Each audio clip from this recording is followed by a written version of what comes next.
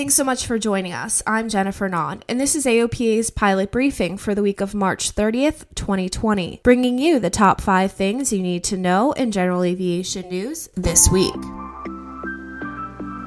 This is AOPA's pilot briefing. Your general aviation news update, brought to you by the Aircraft Owners and Pilots Association.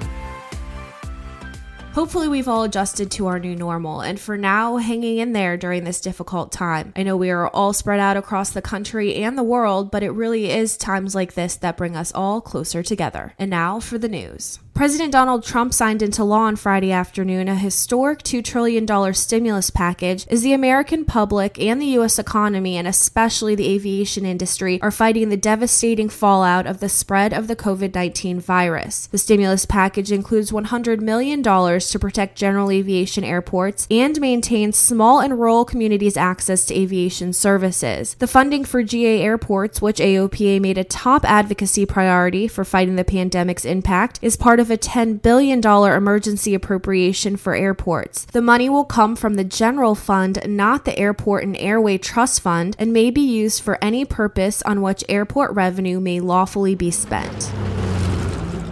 Since the coronavirus outbreak, ATC facilities from the East Coast to the West Coast have been impacted, starting with Chicago's Midway Tower, then Las Vegas, Indianapolis, and New York City Center. Problems continued into the end of March, with some airport towers closed by NOTAM into April and May, and pilots are urged to check NOTAMs for the latest information. The FAA took decisive action last week to protect pilots whose livelihoods faced further disruption in the form of expiring certifications during the global coronavirus pandemic. AOPA wholeheartedly applauded that decision. As COVID-19 spreads through the population, AOPA called on the FAA to provide relief from looming deadlines for a range of time-critical tasks, including pilot certification, proficiency requirements, and knowledge test expirations. AOPA leadership responded with enthusiasm, noting that the suspension of enforcements was by far the fastest path to relief.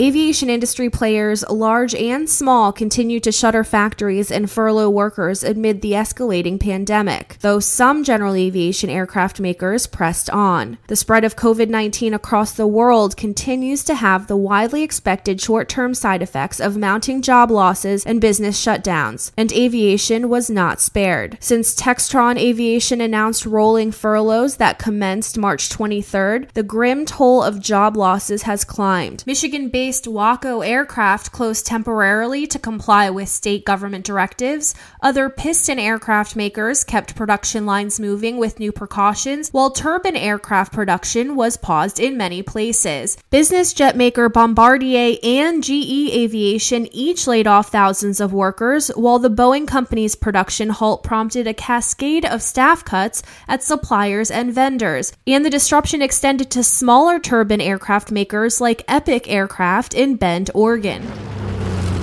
And for some good news out of all of this, after learning that hospitals were critically low on personal protection from the coronavirus, a Michigan seaplane flight school owner came up with a plan to prototype, manufacture, and deliver clear face shields to frontline medical professionals. The Pontiac, Michigan seaplane pilot reached out to one of his Indiana automotive parts suppliers and asked if production could switch from car parts to plastic metal shields. Staff at the parts stamping specialist in Yorktown stepped up and literally cobbled one together in their spare time. While the situation surrounding the coronavirus is ever-changing, make sure you stay tuned to AOPA.org, AOPA on social media, and AOPA Live this week, as well as AOPA publications to get all your aviation-related news amid everything going on around COVID-19. We've also updated our homepage at AOPA.org. Look for a link under the COVID-19 impacts on GA to stay up to date on all the latest aviation-related news. And while you're working hard to stay home, if you have an Amazon Alexa device, you can now listen to this podcast by saying, "Alexa, play Pilot Briefing on TuneIn." Thanks so much for listening. I'm Jennifer Nahn. Fly safe and fly often, and I'll talk to you again next week.